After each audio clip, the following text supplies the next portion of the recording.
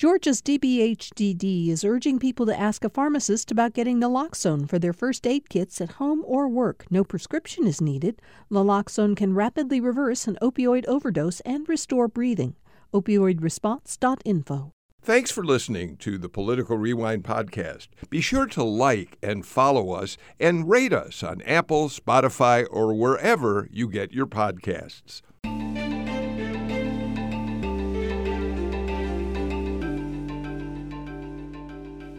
Welcome to Political Rewind. I'm Bill Nigut. I have to say, I think there are headlines in political news today that are extraordinarily dramatic, and I'm really looking forward to talking about them with the great panel we've assembled to do just that. It's Wednesday, which means my partner from the Atlanta Journal-Constitution is Greg Bluestein, who, not unusual to him these days, is joining us from his car somewhere in South Georgia. Greg, where are you, and what are you getting set to cover?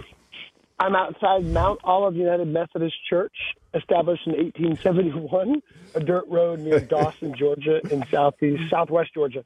Going to see some state officials talk about agricultural issues.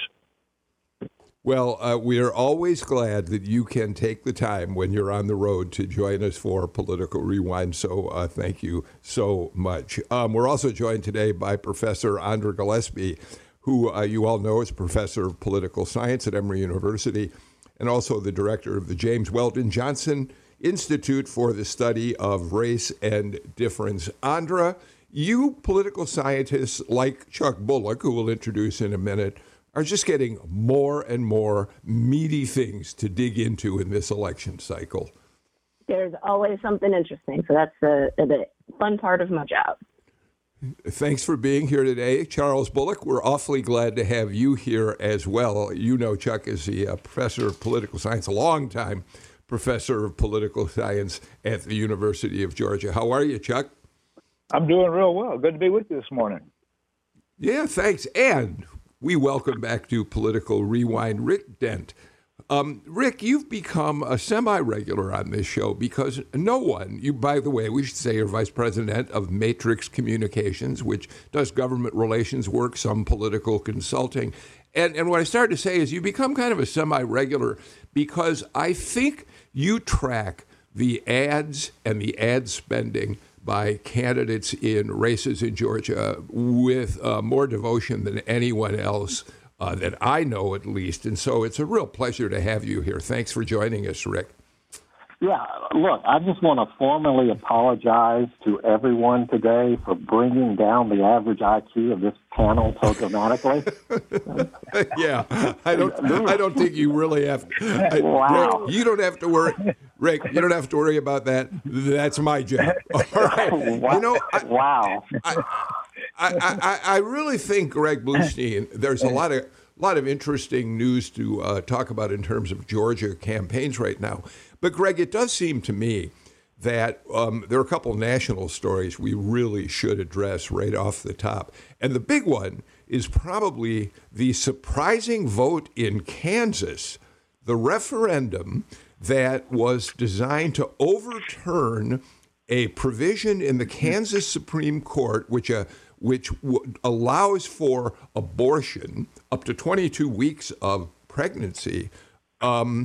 And Republicans and conservative anti-abortion people had hoped that they would be able to pass this referendum and nullify that provision in the state constitution. Instead, an overwhelming percentage of people turned out to the polls and voted to keep that provision in the state constitution, to keep abortion a viable option in Kansas. It's a big story, isn't it, Greg? It's huge because, of course, Kansas is a reliably Republican state. It does have a history of voting for Democrats in statewide offices, but it's a very conservative state and overwhelmingly voted for President Trump in 2016 and 2020. And so this, to many people, was an indicator that the abortion issue, even though it's not at the top of the polls, the AJC poll and other polls, it is a uniquely motivating factor, and it could lead to a turnout surge that is hard to predict and it's hard to keep a grasp of. And it happens, I don't think this was planned out, but it also happens to dovetail with a Stacey Abrams renewed push to focus attention on where Governor Kemp stands on the anti-abortion bill. She's out with a new ad today. She's having an event later on this evening that focuses on the abortion law. And so, just as much as all candidates are talking about the economy, abortion remains front and center for Democrats as well. Andra, it's probably worth pointing out that Kansas has a history of violence in terms of the abortion issue. An abortion clinic was bombed there sometime, I think, in the 90s. Dr. George Tiller, who was one of the few doctors willing to perform late-term abortions, was shot by an anti-abortionist in 1993, shot and injured. And then in 2009, another anti-abortion advocate shot him and killed him. So it's a very volatile issue in the state, and yet voters rose up and said, no, protect the right. One of the questions that I think we've had since the Dobbs decision was whether or not we were going to start to see Democrats become single-issue abortion voters. So that's kind of been the big question and takeaway. Historically, if you were going to see single-issue abortion voters, they were pro-life voters who were voting for Republicans.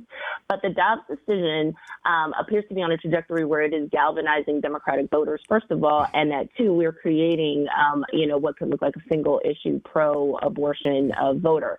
So this is kind of confirmation of that. We had seen it earlier. So, for instance, in data collected by the Public Religion Research Institute, and I will acknowledge them on the board of that institute, they've collected survey data in the immediate aftermath of Dobbs, and they saw a doubling, basically, in the number of Democrats who were claiming to be single-issue abortion voters. And so I think that that's what you saw here in this vote.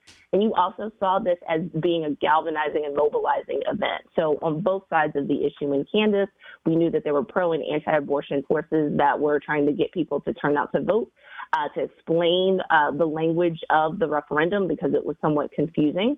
And so here it looks like not only did Kansas voters have pro-choice Kansas voters have sentiment on their side, they probably also had organization on their side as well. Hey, Chuck, let me add one layer to this and then get your thoughts. Kansas is also a heavily Catholic and evangelical state. The Archbishop of Kansas City has been a real fierce advocate for the pro-life movement. He's become a hero to the conservatives in that state. And yet again, the measure failed. Yeah, I think we would see the same kind of thing if this measure or something like it would appear on the Georgia ballot. Both in surveys that were done for the AJC back in January and the one that was done in July show that while, most Republicans are in favor of the 6-week ban that now is in place in Georgia, in favor of overturning Roe, most Georgians are not. Right now, looking again at that survey from UGA that we did, about 55% of Georgians, 55%, oppose the 6-week ban, oppose the overturning of Roe. And then one of the other things which came into this Kansas situation is that if you overturned that constitutional amendment, how far might the legislature go? Might it ban all abortions? And again, there was a question on that in the survey done last month. Would you favor banning all abortions in Georgia? And that was rejected by more than 70% of Georgians. So, so I mean, Georgia would do the same kind of thing, or Georgia voters would, if given this kind of option to vote yes or no on whether abortion is going to be available. So, Rick, let me ask you to put this, as Greg started to do, in the political perspective here in Georgia. First, to what extent does what happened in Canvas say something about what we could see developing here in Georgia in terms of the pro-choice movement? But how do you think? Greg suggested that said that Stacey Abrams is about to move abortion back to a top line issue in her campaign. Is abortion likely after Kansas? Are we beginning to see that maybe it could be a single issue motivation for some voters? Yeah, as I've said all along, Democrats better hope so, because November is going to be so hard for Democrats. And the abortion issue may be the only issue that can save Democrats in November. The question is, will it mobilize enough voters? And number two, will Democrats have the courage to use it as an issue like they need to? They can't wimp out on this. They either have to go all in or not. And even if they do that, the political environment in November is so horrible for Democrats, it still might not be enough.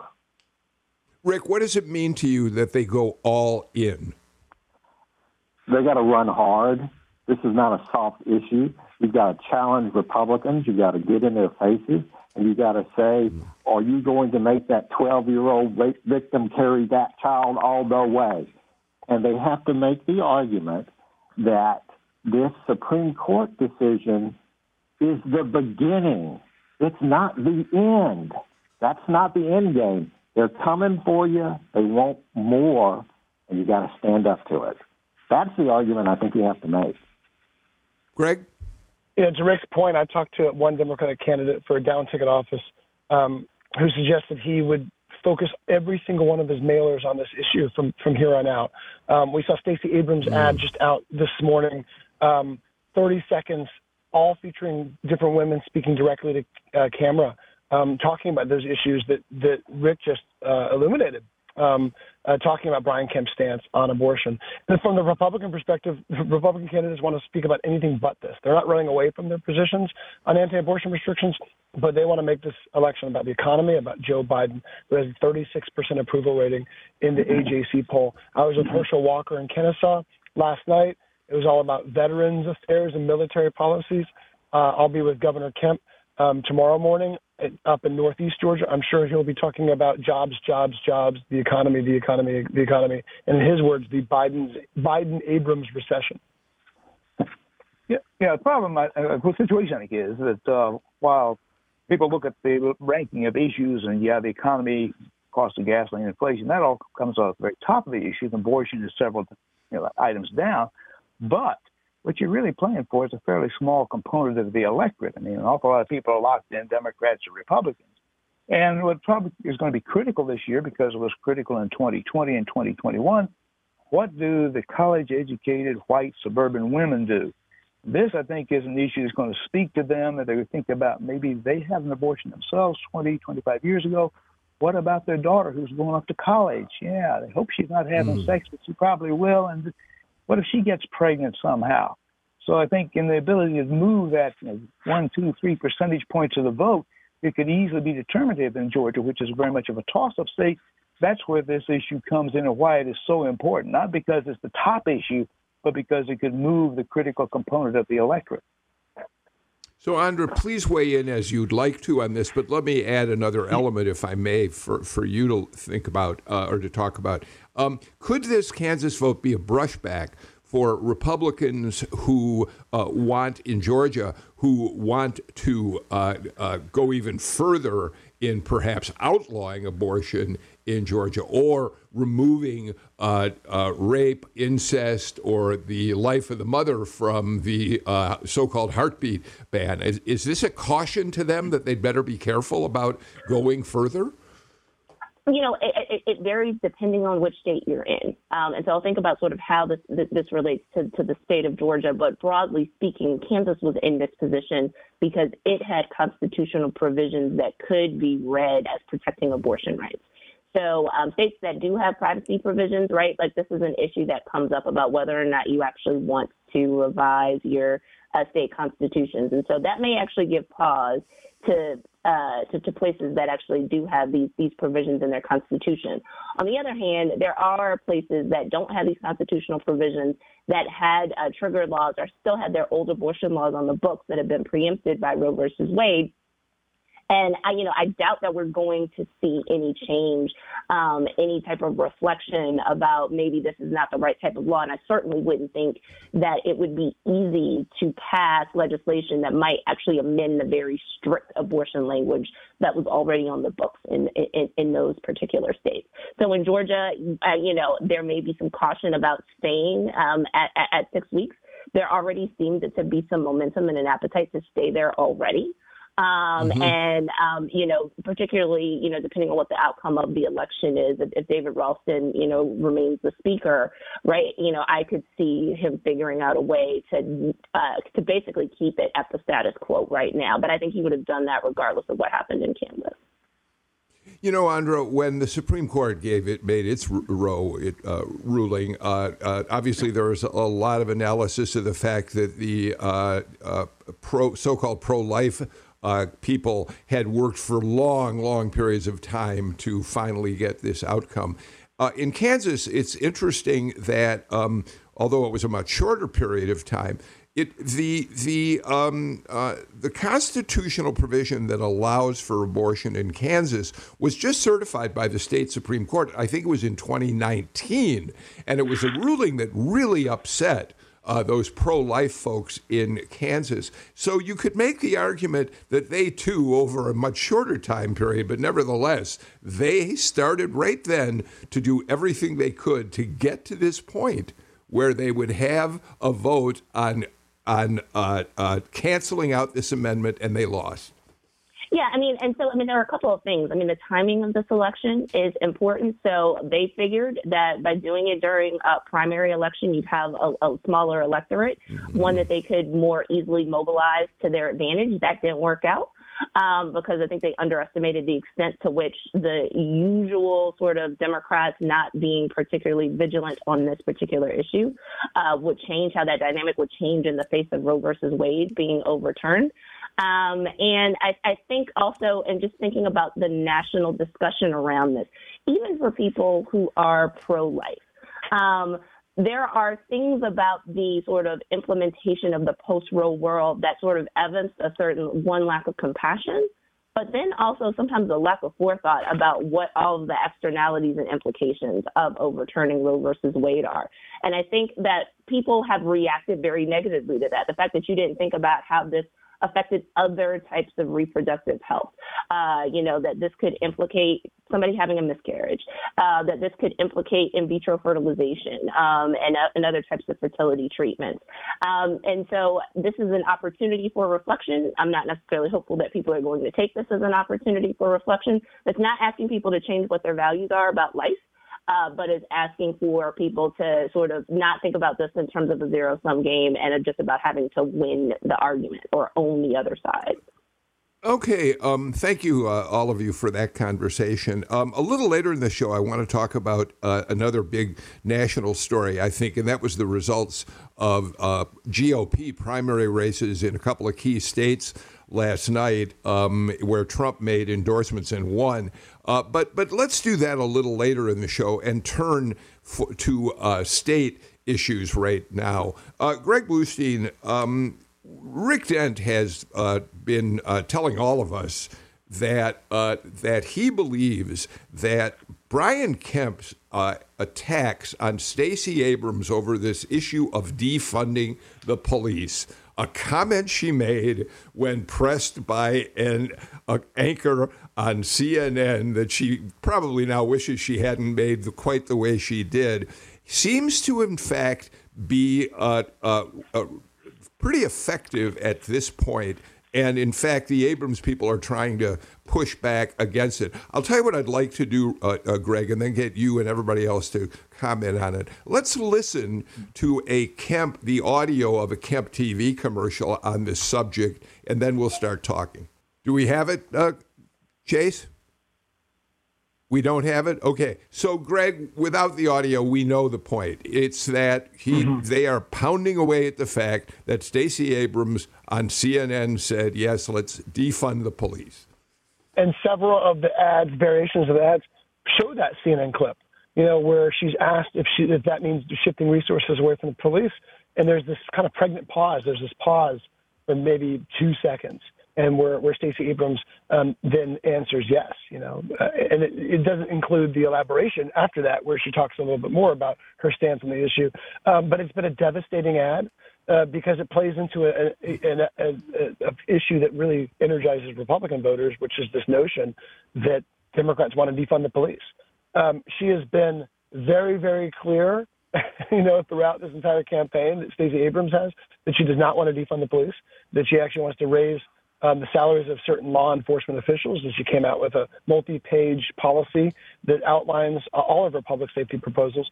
But just like we saw in 2020 with David Perdue condemning John Ossoff over his law enforcement stances, we're seeing that even more so in 2022 with Stacey Abrams. And this time they have this clip. They have this CNN clip that they can just pound her over the head with.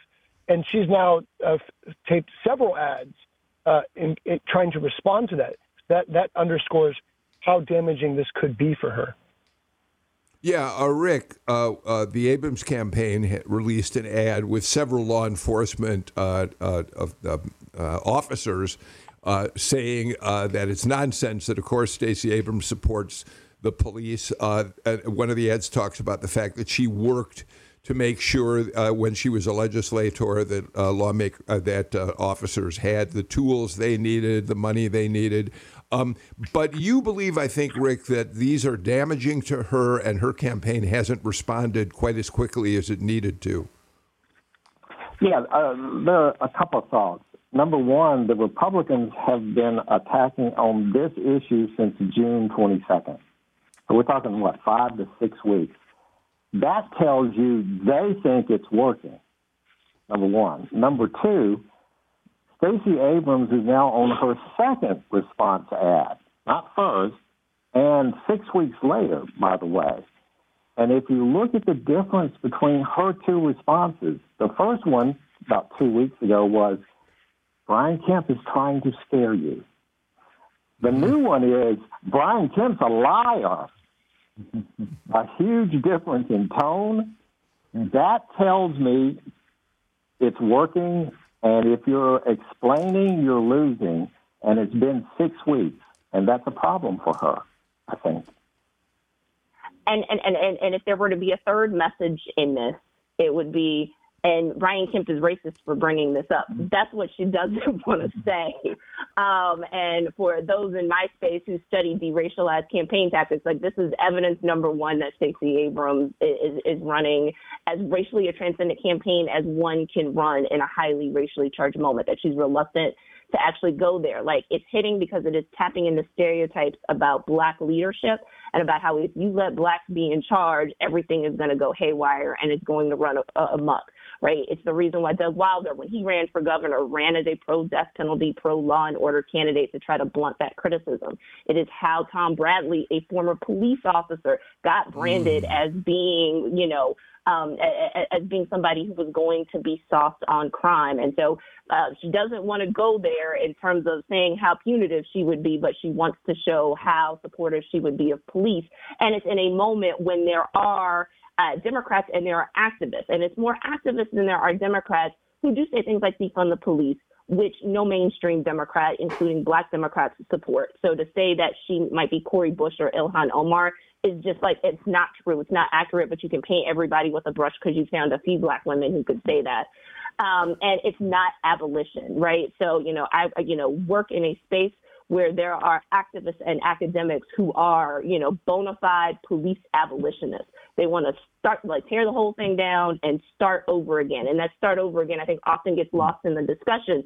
Stacey Abrams isn't one of those folks. She is trying to work within the system, but it doesn't matter. People heard one Black person say you're going to invoke the language of Nixon from the late 60s and early 70s and get away with it. And so other people are just going to have to point this out for being what it is, which was taking her nuanced comment on CNN and taking it out of context and tapping into people's existing stereotypes about what they think about Blacks broadly and about Black people who aspire to leadership in particular. Chuck? Yeah, this becomes so effective an ad from the Republican standpoint because it ties in with other things that people are seeing. So every night on the Atlanta news, there's been another shooting, another murder somewhere. Oh, gee, well, people are out there doing bad things.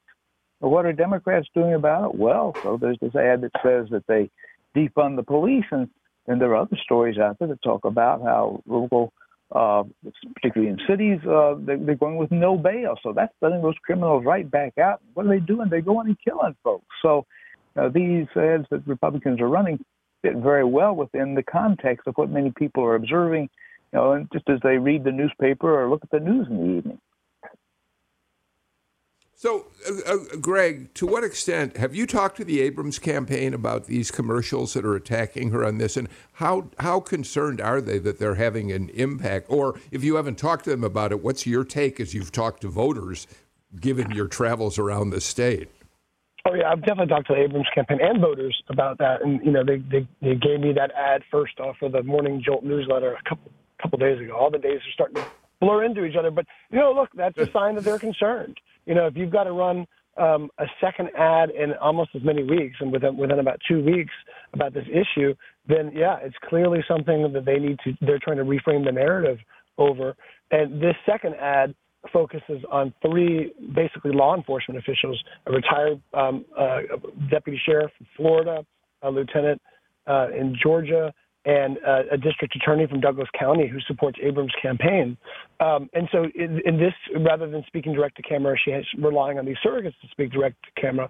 But it's something that we're not going to hear Governor Kemp relent on, even as he shifts to other issues too. It's something that continues to resonate, and I guarantee you he'll bring it up on the campaign trail when he's hitting all these stops in Northeast Georgia tomorrow.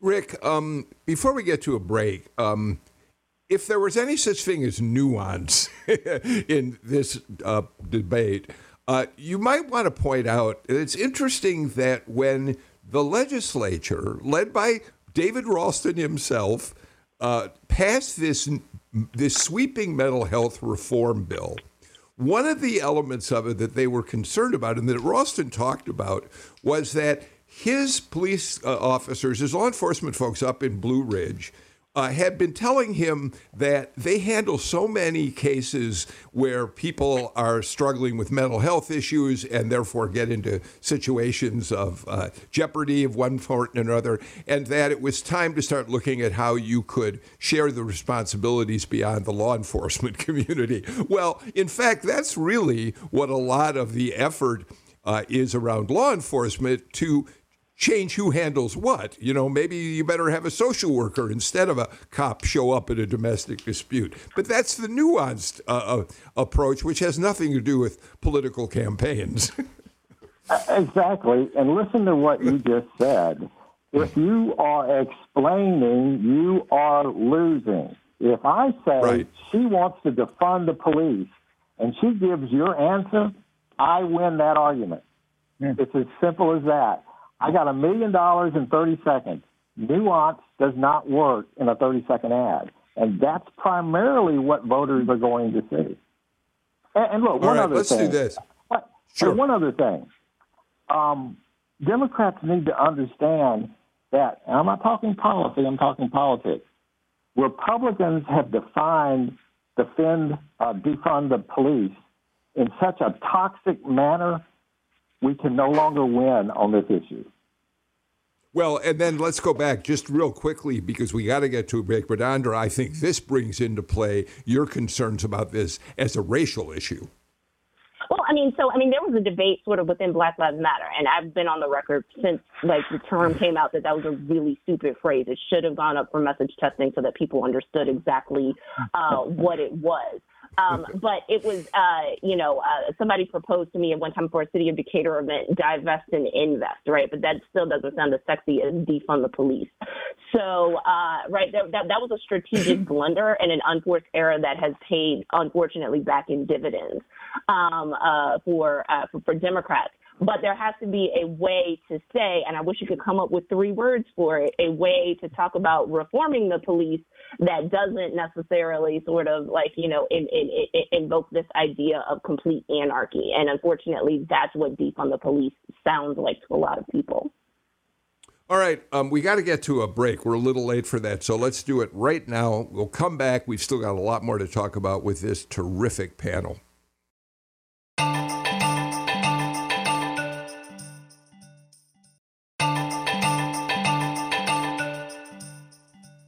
Quick program note before we get back to the panel. Tomorrow on the show, we're going to be talking to Mark Leibovich, former New York Times Magazine writer, now with The Atlantic. He's got a brand new book out called Thank You for Your Servitude.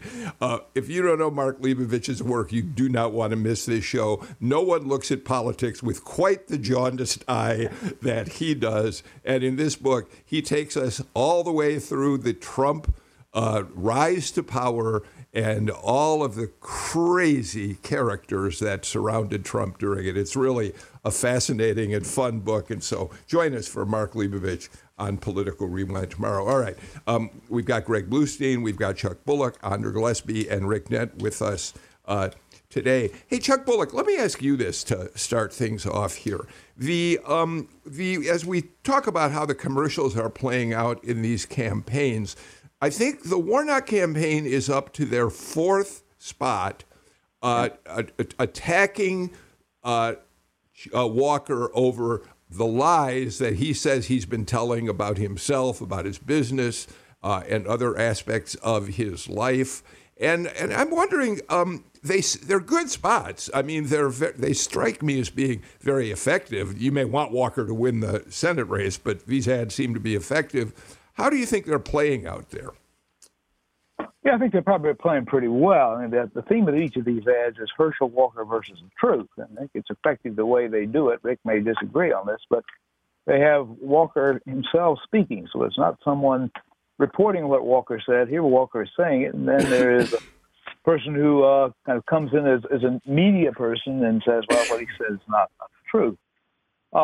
So, yeah, I was speaking to a Rotary Club last week, and Rotary Clubs tend to be more Republican than Democratic. And I could tell there was kind of a shift in the tone in the room when I got to Herschel Walker. So, yeah, I think it is having an effect. And these ads are coming out fairly early in the campaign rather than waiting until October. My guess is the reason for this is that the Democrats are still trying to define Walker. Sure, if you're, 50 years old or older, yeah, you know who Herschel Walker is, and you cheered him on if you were living here in Georgia. But we've got a generation and a half who wasn't here when Herschel Walker was playing football. We got millions of people who moved to Georgia who weren't here when Herschel Walker was playing football.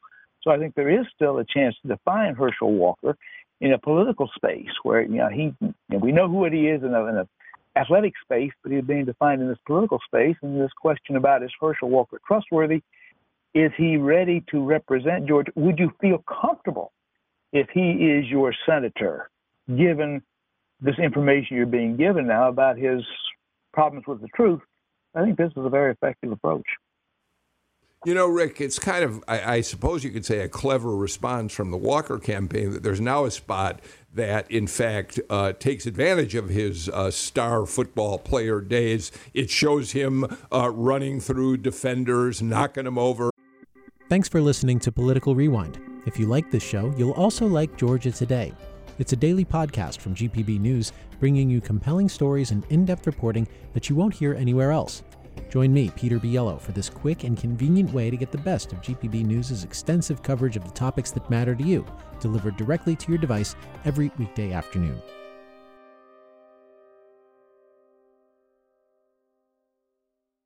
And he says to us, I'm used to taking the hits. I can take them and keep on going. What kind of response do you make? Is that, do you think? Look, it goes back to his playing days, which everybody remembers. It reminds voters that he's tough and can take on anything. But the thing that would concern me the most, if I'm the Warnock campaign, look, I've done plenty of incumbent campaigns. You have two opponents when you're an incumbent. You have your opponent from the other party, and you have 50%. And when we were doing incumbent campaigns, I didn't care where my opponent was. I looked at where am I compared to 50%. And with all of the negatives that have been aimed at Herschel Walker's head, with all of the awful AJC articles aimed at Herschel Walker's head, the fact that he's still this close and Warnock is below 50 makes me a little nervous. Yeah, Greg, I think that's an excellent point. Yeah, I mean, Herschel Walker's within striking distance. He's right there in the mix. If you're Raphael Warnock, who's outspent him, who has more resources than Herschel Walker, you know that this race is far from over. Because you also have the national climate, that's working against Democrats and is making him one of the most vulnerable Democratic incumbents. But this ad strategy of his is really interesting because we can see it is just what we expect to be a first phase, right? I mean, we know some of the issues that we've reported on, that we've talked about on the show, still haven't surfaced in these ad campaigns. And the issues of violence against women and violent threats and maybe even mental illness. And so what we're seeing right now is, an effort to undermine his credibility, to attack his viability as a candidate, and to show that he's not prepared to take this office. What we might see next is attacks that kind of build on that credibility issue and say, okay, now you know that he's had a history of erratic and unpredictable behavior and making falsehoods and lies. Well, now we're telling you this. And so that's what I'm waiting for, is to see if those attacks come and how effective they will be if they do come. Andra? I think that the Warnock campaign was prepared to not get to that elusive 50%, right? They realize that they're in a state where, Democrats and Republicans are roughly equal, that Democrats might still be slightly behind in terms of party identification. And so I think they knew that the race was close and that Herschel Walker was going to get at least 45% of the vote just because he was wearing a red jersey.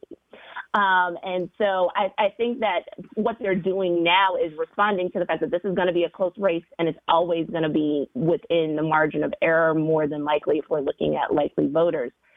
So, by calling his character into question, I think one of the next things that you'd likely see people trying to do is to call his intelligence into question and not in, a racist way or a way that sort of panders to sort of our stereotypes about athletes, but to just talk about his general lack of preparation. And that's part of the reason to try to goad him into a debate. But that's also, you don't have to, even if he chooses not to debate. He's given nonsensical answers to friendly media outlets on issues that certainly evidence a certain lack of preparedness for the job, that Walker can provide a really sort of healthy contrast where you can talk about issues and talk about a record of achievement that might make some of those swing voters, those suburban voters that are going to be crucial to either side winning, to make them more comfortable with having him as a representative, Warnock as a representative, as opposed to having, somebody who might make you feel good because it reminds you of 1982. Greg, am I right that we now have word from the Walker campaign that he said he'll debate Warnock in Savannah? Yeah, I'm glad you brought that up because that came last night in an appearance in Fox News. And I don't like writing stories about debates over debates as much as people, as much as folks like to read them sometimes. But that's why this is important because, with a race this close and with all that history of baggage that Herschel Walker has, and all these blunders on the campaign trail and nonsensical statements, that even his own most ardent supporters will say, yeah, he messed that answer up and there's a disastrous blunder there. That's why this debate is more important than most. That's why his decision so far up until last night not to commit to a debate is also important because among that swing voter set that Professor Bullock was talking about, that narrow band of voters who hasn't decided, or those Republicans that are still very skeptical about Herschel Walker, this debate could be a very important moment for them to make up their minds. And there's such low expectations for Herschel Walker, he can play into that. Now, he did commit to an October 14th debate last night in Savannah, but I'll note that Raphael Warnock has already committed to 3 debates, including one in Savannah, and the debate that Herschel Walker accepted is not the same debate as Raphael Warnock has already accepted. So it's still confusing, and my hunch is there still won't be a debate, but at least now he can say, hey, I've put one on the table, and we'll see where this goes. Of course, Rick Dent, you and I happen to agree completely that the format of debates, at least in this state, that are so highly structured, where a candidate gets 1 minute to answer a question that ought to give him 5 minutes to talk about in terms of his policy, are virtually worthless, except for those moments where somebody really makes a terrible mistake and gets time on the news, to look stupid. Look, when I was in campaigns, I hated debate because it took so much time, number one, to prepare. Number two, just like you said, it was about got you and screwing up. You really couldn't win. Most people don't watch debates. And look, it's going to be interesting to see how this plays out with Herschel Walker. I got to tell you, if I'm Herschel Walker, I wouldn't debate. And we're seeing other candidates in other states, well, actually in Georgia too, decide I'm not going to debate, and it hasn't hurt them. I think if I'm Herschel Walker, I'd say, look, folks, I'm not a professional politician, which is why I'm running. And you know what? Sometimes I mangle my words. But you know what? I am right on all the issues. And I'm not going to get on a debate stage with that liar. That's what I would say. Chuck, I got to get to a break, but I'd love your quick take on this. Yeah, but Rick makes a very good case here. But also, we want to look back and we can see candidates who have lost elections. I'm thinking of a challenger to John Barrow a few years back, who refused to debate, and the voters, at least in that district, took it very negatively, that he would not get on the same stage. And this was, again, a person who probably felt that he was very much overmatched intellectually by going up against John.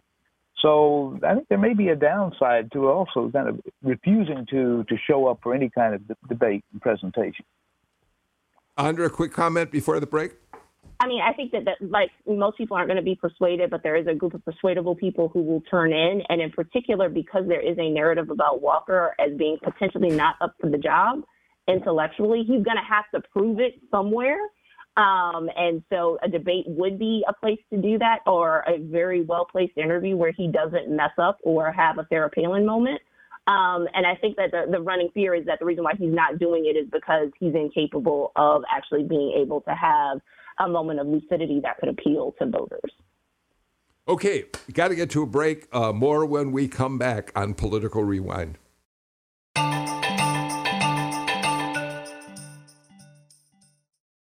At a time when information continues to come at us faster and faster, sometimes you need to hit pause and rewind. NPR's Throughline takes you back in time to the source of the news stories filling your feed. Find NPR's Throughline wherever you get your podcasts.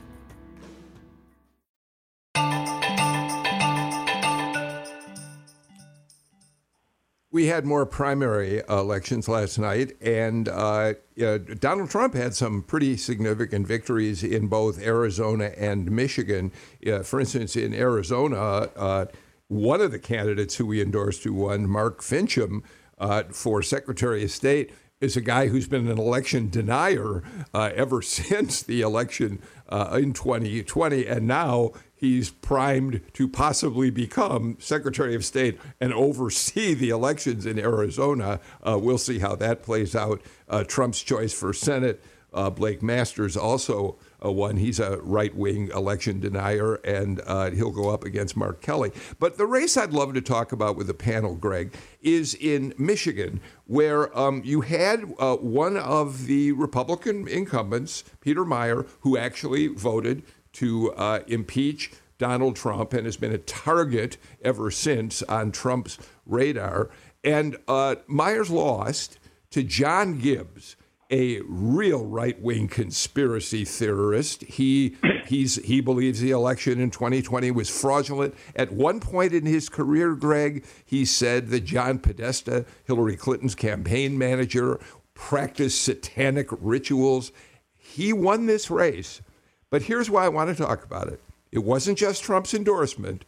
It was DCCC, Democratic Congressional Campaign Committee money that went into that race, highlighting all of the extreme views of Gibbs in an effort to get Republican voters to elect him so that they'd have a weaker candidate in the general election with their Democrat. What a cynical, and they're doing it in other states. It's a very cynical strategy. It's a cynical strategy. It's a risky strategy. And what does it say about about enticing moderate Republicans to go cross-party lines and support Democratic policies in the future, right? If they could be punished like this. But we're seeing it happen we saw it happen in Pennsylvania. We saw it happen in Illinois. We've seen it happen in other states where Democrats feel like plowing in millions. We're not just talking about a small, digital ad here and there. We're talking about millions of dollars worth of spending in these contests. In some of these races, who knows? There could be backfires that the Democrats could regret their actions. But in general, it sends a message to moderate Republicans or to even conservative Republicans who are willing to vote with Democrats. Hey, this could happen to you if you stand up against. Democrats could also be attacking you for your stand against election fraud, the election deniers. Rick, Open Secrets reports that Democrats have spent more than $44 million supporting extreme Republicans in hopes that they'll win their primary and Democrats will beat them in the general. I think this is a proof point that there is way too much money in politics. Because if you're willing to spend $44 million to do this type of double knot spy ricochet strategy, there's way too much money in politics, period. Andra? I'm going to echo Greg a little bit and say be careful what you wish for, DCCC. You just might get it. I'm concerned about this just from a democracy standpoint and from a normative standpoint. It's one thing when an individual citizen decides to go vote for the other party in an open primary, but it's something entirely different when you have the national party apparatus interfering in elections on the other side. It's in everybody's interest to have a strong and healthy Democratic and Republican Party, and to go after Republican candidates, because the ones they're going after are the moderates, the reasonable people, the ones you can work with, right, for gamesmanship, just so that you can pick up seats to shore up losses that you're going to have in other places, is destabilizing to democracy. It's not as destabilizing as January 6th, but I think this is also something that's really, really problematic. Peter Meijer is somebody who you don't have to agree with all the time, but you can have a lot of respect for how he carries himself as a member of Congress. And so this is a shame. Like, this is not what you should be doing. And so especially in a state like Georgia, where, there are lots of incentives for individual people to sort of play this role in voting in the Republican primary, right, because that's the main election. I think sometimes you also have to sort of take the strategy of what happens if this extremist that you just got nominated actually ends up winning the seat. And so that should give the National Party some caution in terms of doing this.